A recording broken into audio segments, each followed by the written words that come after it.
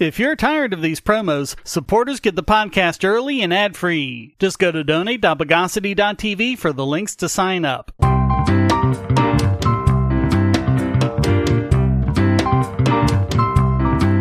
Welcome to the Bogosity Podcast for the week of September 4, 2022. The podcast that answers the phone uddin'.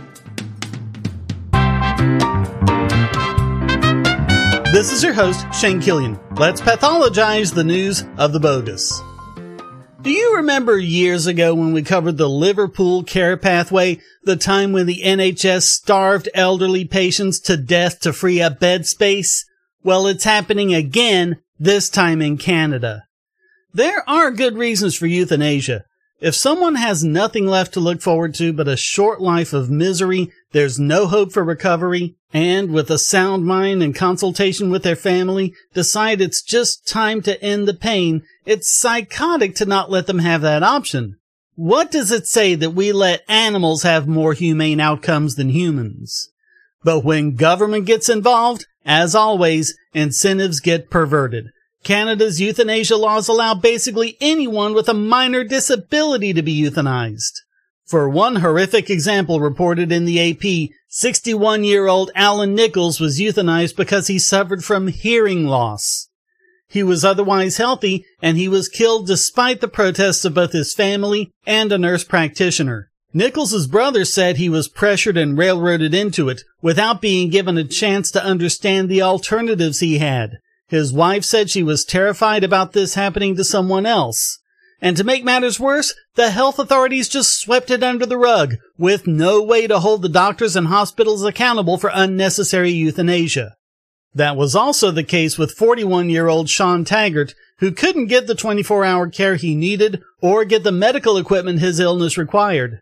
A 25-year-old woman, Candace Lewis, who suffers from spina bifida and cerebral palsy, was admitted to an emergency room where doctors told her mother she was a candidate for euthanasia and called her selfish for not pursuing it. Roger Foley of London, Ontario, was so bothered by the amount of time staff mentioned euthanasia to him, he began recording the conversations. They're even going to be pushing it on the mentally ill starting next year, which is inexcusable. Mentally ill people should be discouraged from suicide, and every psychiatrist and psychologist worth his salt will confirm it. According to 3 UN human rights experts, Canada's euthanasia laws discriminate against the disabled and are inconsistent with human rights. For crying out loud, even Jack Kevorkian would make sure you'd exhausted every other available option. But this is what we see with government health care. Costs loom, prices are capped, and the result is healthcare shortages that have to be dealt with somehow. And that led to pro-euthanasia groups like Dying with Dignity to push them on children as young as 12. Last year alone, over 10,000 Canadians died by medically assisted suicide. If it were listed as a cause of death, it would be the 7th leading cause of death in the country. And that was a 32.4% increase over 2020.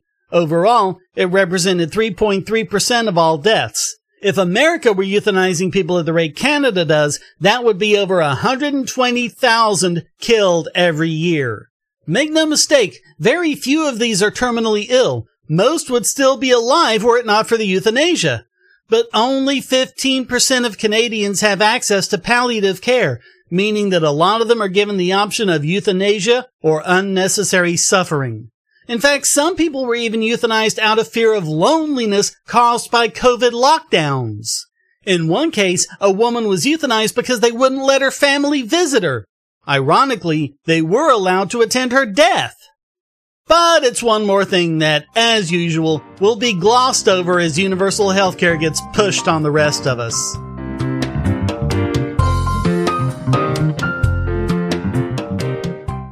If you're looking for a way to support this channel, but you don't have any spare cash and you can't stand ads, you can do so by generating your own cryptocurrency. Use the links at the bottom of the description to follow the link to Odyssey.com to listen to the podcast and see all of my YouTube videos as well. Just watching videos will produce cryptocurrency for the creator and yourself. And since Odyssey is always monetized and never censored, you'll have no problem seeing all the videos from your favorite creators. You can also use the library credits you create at Odyssey to tip creators and even purchase paid content. Earn library credits through various rewards, including daily view rewards and the number of shares and invites. And you can interact with creators in all sorts of ways, including like and dislike, comment, boost a post by supporting it, repost it, and share to other sites, all while earning crypto for the creator. Easily monetize yourself and your favorite creators using cryptocurrency without advertising. Use the link below to visit this channel on Odyssey.com and see many of your other favorites there as well.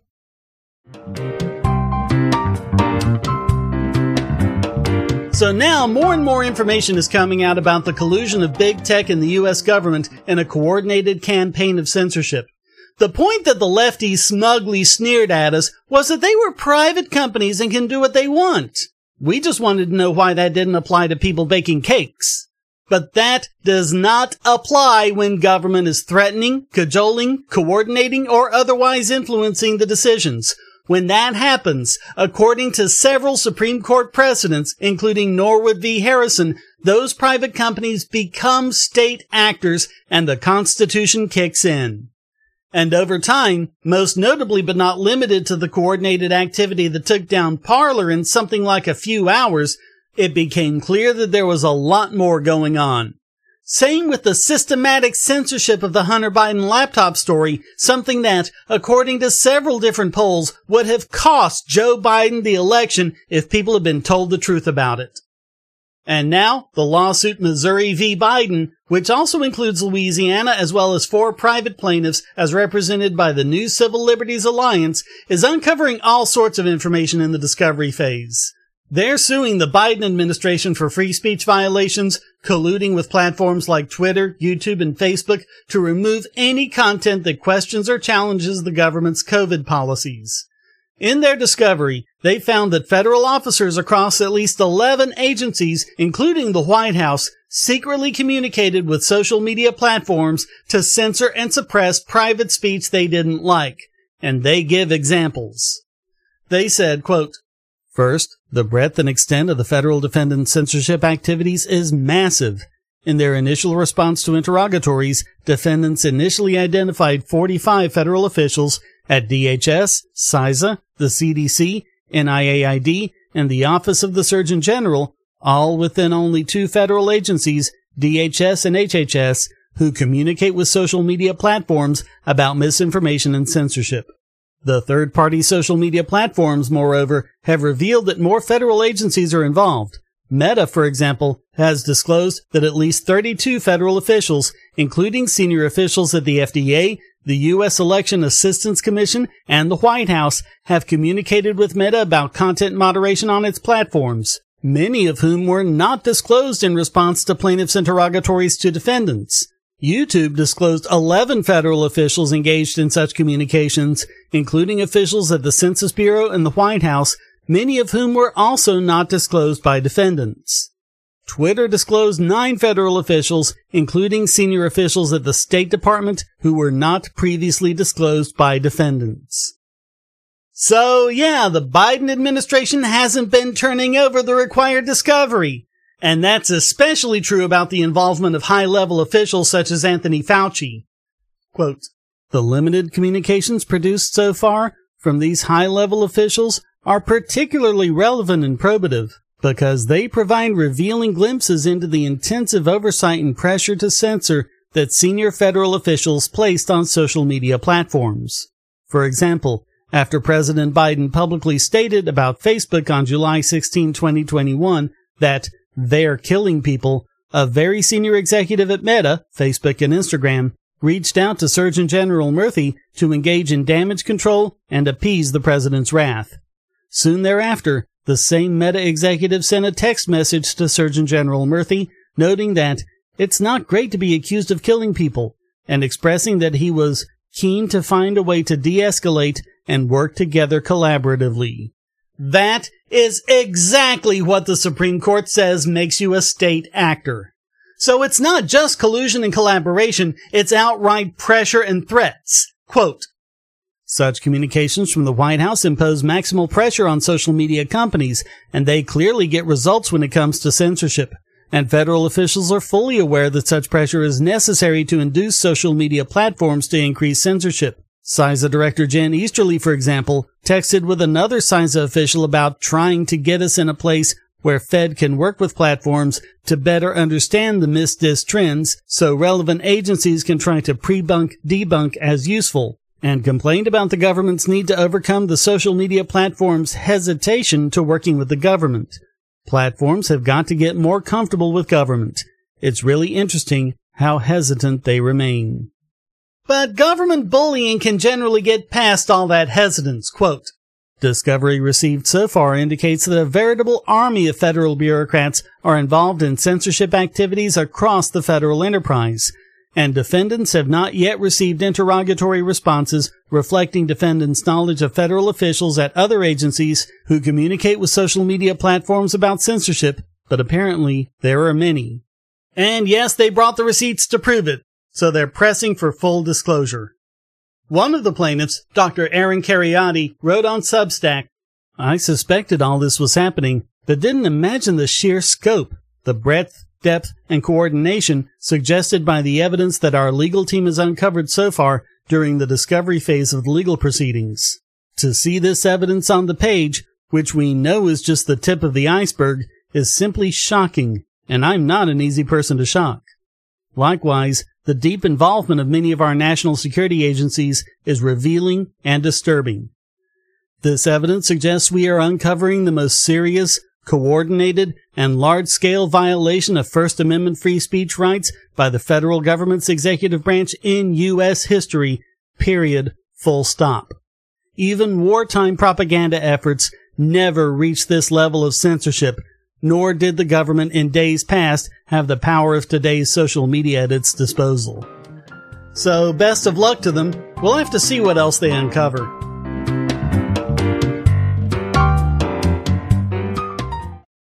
If you're on the Wi-Fi in a coffee shop or hotel, anyone on that network can get your traffic. Do you really trust all of those strangers? For that matter, do you really trust your ISP? A VPN can protect you from prying eyes, disguise your location, and even foil government censors. It's essential in this day and age, so go to vpn.bogosity.tv and you'll be taken to BoxPN. Starting at just $2.99 a month, you can get unlimited high-speed connections to VPN servers all over the world, and they don't log connections, so your privacy is assured. Traveling abroad, just VPN home, and don't worry about what those other governments are doing. Back at home, stop your ISP from traffic shaping and messing with the quality internet access you're paying good money for. You can connect from multiple machines at once, including your smartphone or tablet, and it supports all the secure standards, including OpenVPN and SSTP. Bypass censors and surveillance with your own secure VPN connection. Go to vpn.bogosity.tv.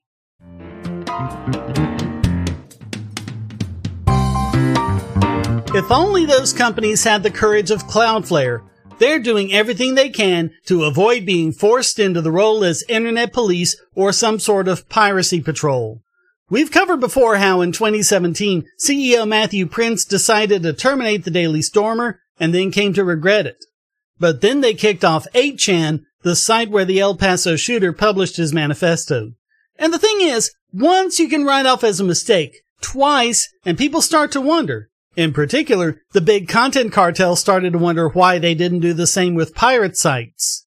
So a wave of termination requests followed, and Cloudflare had to reposition themselves as a conduit where data flowed freely. And if there are any problems, they should be taken care of with the website hosting, not with Cloudflare any more than it should with the air between the screen and the reader's eyes. Quote, our guiding principle is that organizations closest to content are best at determining when the content is abusive. It also recognizes that overbroad takedowns can have significant unintended impact on access to content online.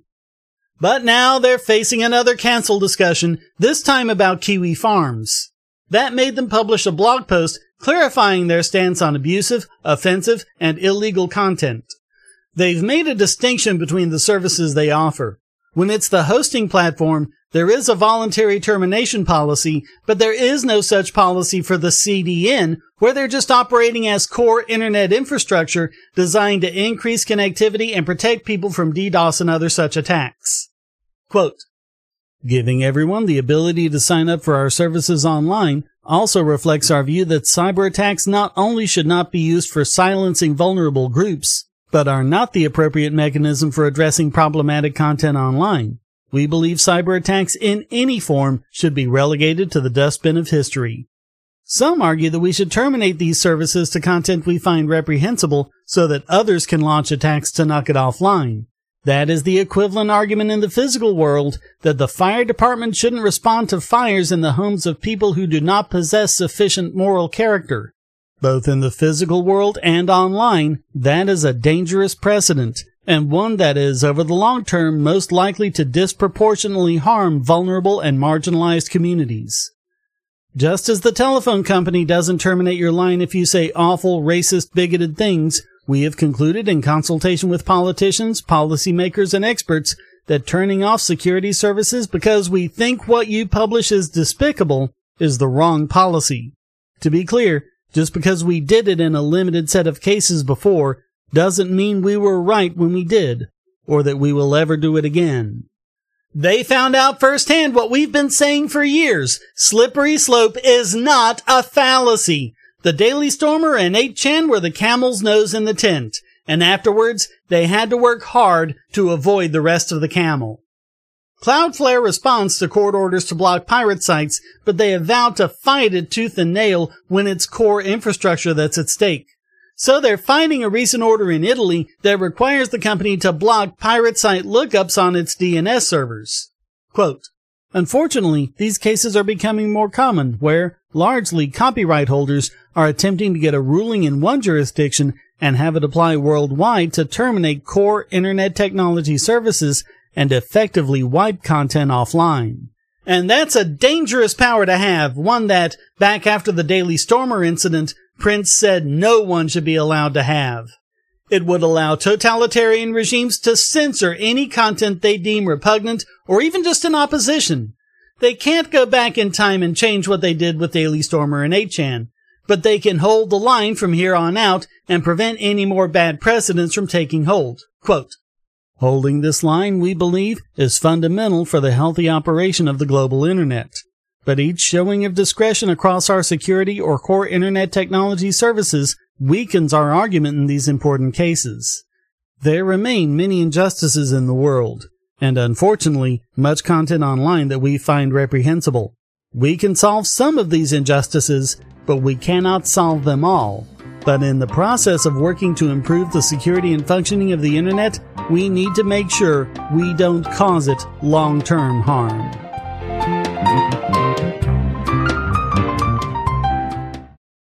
Do you have children, or nieces or nephews? Are you homeschooling, or just want to counter some of the socialist indoctrination most children get in school? If so, go to bogosity.tv/TuttleTwins, and you'll be taken to a website where you can get some great books for elementary-aged children. The Tuttle Twins books are books about liberty and free market economics that include children's versions of Bastiat's The Law, Leonard Read's I, Pencil, and Hayek's The Road to Serfdom, as well as books about the Federal Reserve and how regulations protect business cronies. They'll learn about the harm caused by eminent domain, or regulations passed in the name of safety, and fundamental concepts of liberty. And as you can see from the sample pages on the website, they're all easy to read and nicely illustrated. They're just $9.99 a piece, or get a special discount as well as free bonuses when you purchase all 5. You can even buy in bulk to donate to schools and local libraries. So get the Tuttle Twins books at bogosity.tv/TuttleTwins.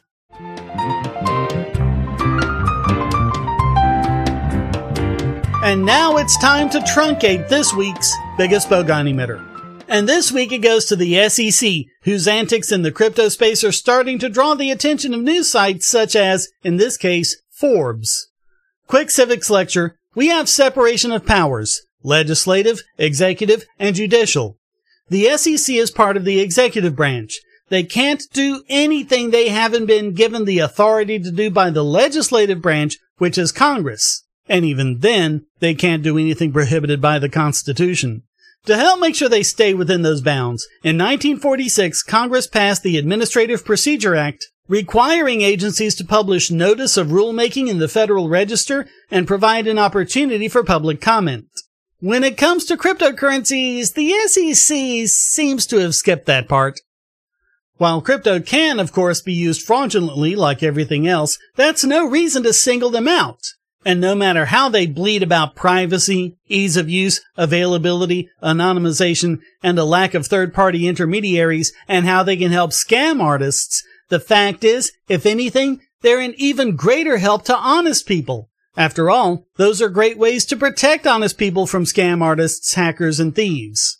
And while it is apparently true that at least $1 billion was lost to crypto fraud in 2021, far more than that, $15 billion was lost when the SEC brought their bogus lawsuit against Ripple.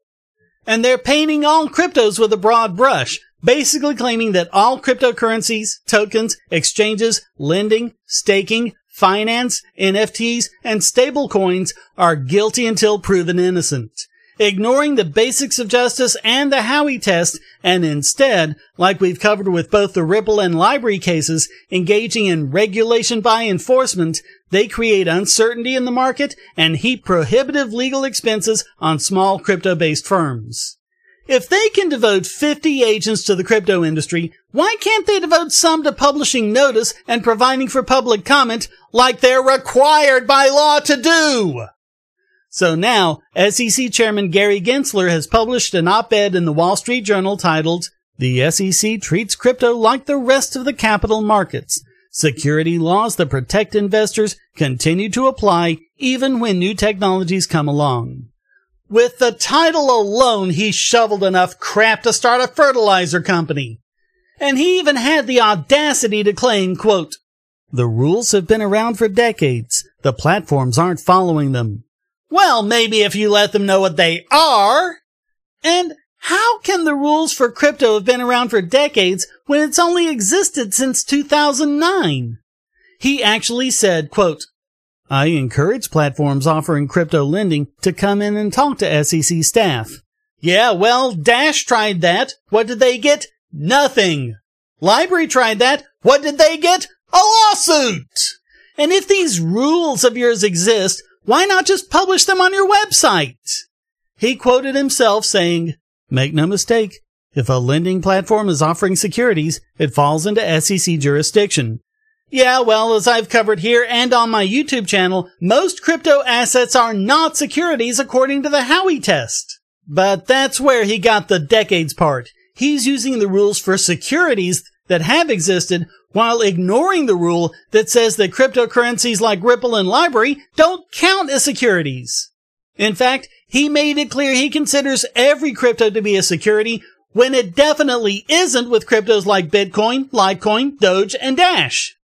And of course, that goes against what previous SEC heads have said, like William Hinman, who said back in 2018, quote, "When I look at Bitcoin today, I do not see a central third party whose efforts are a key determining factor in the enterprise. The network on which Bitcoin functions is operational and appears to have been decentralized for some time, perhaps from inception. Applying the disclosure regime of the federal securities laws to the offer and resale of Bitcoin would seem to add little value." He made it clear that only certain tokens could be considered securities, which aren't the way basic cryptos such as Bitcoin and Ethereum work. And how do I know he said that? Because his speech is still on the SEC's website. But now, the SEC seems to have decided otherwise, completely internally and without any public inquiry or rulemaking, and without the authority having been given to them by Congress. And that's why Ripple wants the SEC to turn over, as part of discovery, the internal documents regarding the 2018 speech.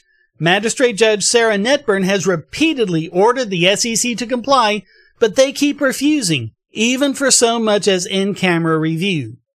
Back in July, she ruled, "The SEC has distanced itself from the speech to avoid discovery and sought to preclude Hinman's deposition on the grounds that whatever he said in the speech, it had nothing to do with the SEC's position.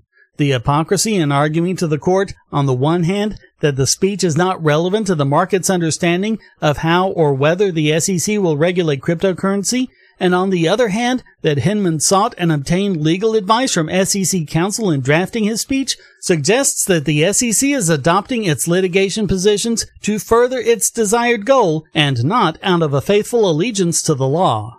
And as we covered before in the library case, Gensler said in a speech, quote, "Make no mistake, it doesn't matter whether it's a stock token, a stable value token backed by securities, or any other virtual product that provides synthetic exposure to underlying securities. These products are subject to the securities laws and must work within our securities regime."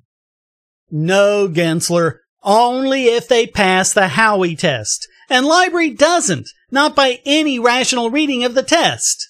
But Gensler lied about that too, claiming that Howey is a 3-part test when it's really a 4-part test. And Gensler can't even claim ignorance because he taught a course on cryptocurrency at MIT. Blockchain and Money was taught by him back in fall of 2018 when he was an advisor with MIT's Digital Currency Initiative. The course is still available through MIT's OpenCourseWare. So he knows perfectly well what he's doing. He can't point you to any of the rules, and if they're there and so easy to follow, then why are there currently over 200 SEC lawsuits regarding cryptocurrencies? And in other cases, such as Dash, why have they refused to so much as send them a no-action letter? With the exception of a few token ICOs, cryptocurrency is clearly not a security and clearly not under the SEC's jurisdiction. This is nothing more than a power grab, and perhaps even part of a larger push by a federal government we know is completely hostile to cryptocurrency and the freedom and security it offers people. So all of that makes the SEC this week's biggest bogon emitter.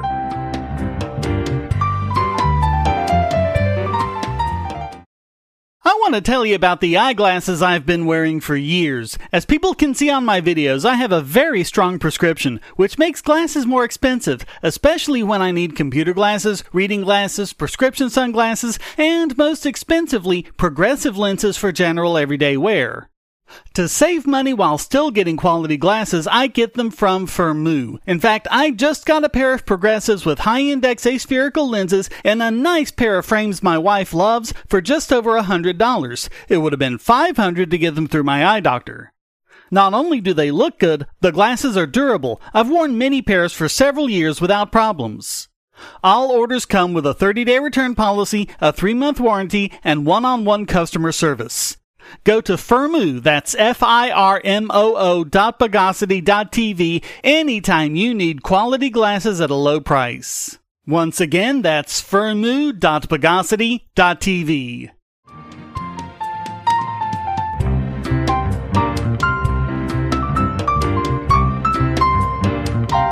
And now let's singularize this week's Idiot Extraordinaire. And this week it goes to the state of California for once again screwing up government services, blaming other people, and making the people suffer for it. But each time it just gets more and more ridiculous. In this case, we have the state planning to ban the sale of all gasoline-powered automobiles by 2035. When the grid can't even handle things now, and the grid is under so much strain, California is asking residents not to charge their electric cars. Maybe it wouldn't be so bad if they wouldn't keep needlessly shutting down nuclear reactors. They only have 2 left at the Diablo Canyon Power Plant, which provide 9% of the state's electricity, completely carbon-free. The NRC says it's among the top facilities of its kind in the country. They're Generation 2 PWRs that should be able to last until 2065. Instead, they'll be retired in 2024 and 2025. In addition, years ago they put a stop to new coal plants and gets just 0.2% of its current power from coal. They're also struggling with an aging grid and dated transmission lines.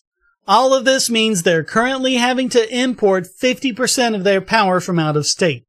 As California experiences a record heat wave, more and more people are using power. They asked residents to set their thermostats no lower than 78 degrees, avoid using large appliances, and limiting usage between 4 p.m. and 9 p.m. In what is by far the wealthiest state with 11.6% of the country's GDP. If it were its own country, it would have the 7th highest GDP in the world. And it's hardly the only one experiencing a heat wave. So their decision to ban gas-powered cars is just idiotic, especially since they're doing it to meet their clean air standards, which would also be a lot easier if they had more nuclear power.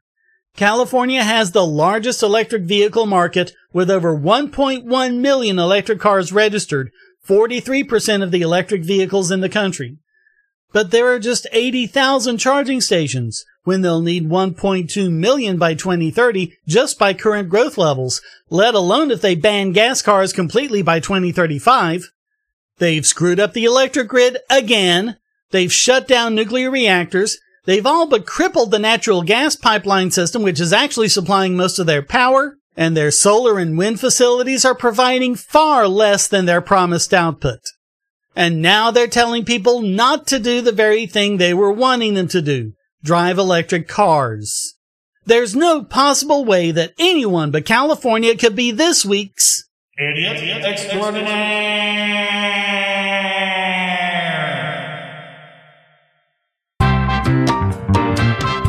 Well, that wraps up this, I'd say bon voyage, but there's no point, you'll be dead in 3 months, edition of the Bogosity Podcast. I hope you enjoyed it. If you did, please go to donate.bogosity.tv for several ways to support and discord.bogosity.tv to join the discussion. Subscribe at Patreon or Subscribestar, and you can listen early and ad-free. Thank you for listening. Until next time, here's a quote from Penn Jillette. If stupid hippies hadn't killed nuclear power, we'd have nuclear power plants, safer and cheaper than coal-fired plants, all over, and electric cars really would be zero emissions. The Bogosity Podcast is licensed under Creative Commons Attribution, Non-Commercial, No Derivatives 4.0 International License.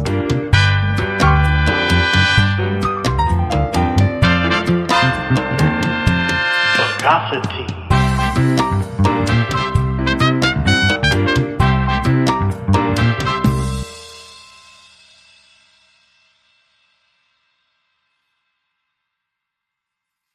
We live in a world where light bulbs connect to the internet, and recent attacks on them prove that your online security is under threat like never before. Not only your websites, but the internet-enabled devices you buy. And the biggest problem is weak passwords. That's why you need LastPass. LastPass allows you to randomly generate strong, unique passwords on the web and on your internet-enabled devices, all protected by one master password. LastPass sets up in minutes and gives you secure automatic logins throughout the web, synchronizing across all your browsers, all your computers, and even your mobile devices, at home, at work, or on the road. It even securely stores sensitive form data, including credit card numbers, backup sensitive documents, software licenses, Wi-Fi logins, and more. And with LastPass Premium, you can get these benefits on other applications, manage passwords for your entire family, and also get priority customer support. Sign up at password.bogosity.tv for a free month of LastPass Premium. Log in securely everywhere using the last password you'll ever have to remember. Go to password.bogosity.tv and get LastPass now.